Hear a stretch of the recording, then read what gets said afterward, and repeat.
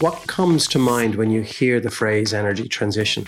Let's be honest, for most people, it's concern or even fear. But we sometimes forget that the energy transition is above all a good thing, because it's the only way to stop climate change and end our dependency on fossil fuels.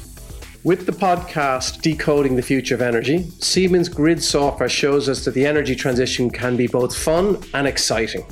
I'm Gerard Reid, co-founder and partner of Alexa Capital and the host of this podcast.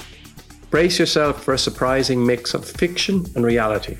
Which utopias do we pursue when we think about the power grid of the future? What technologies will we need? What role will software play? Will electricity customers become electricity producers or even electricity traders? What does this mean for local energy suppliers? And how will an independent, sustainable and decentralized grid change our lives?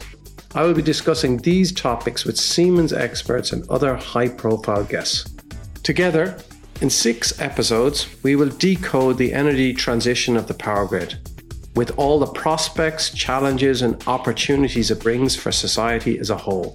We know that there's a lot to do, but decoding the future of energy is about the opportunities and positive visions. It's exciting, entertaining and informative, and I'm thrilled to be taking you on this journey.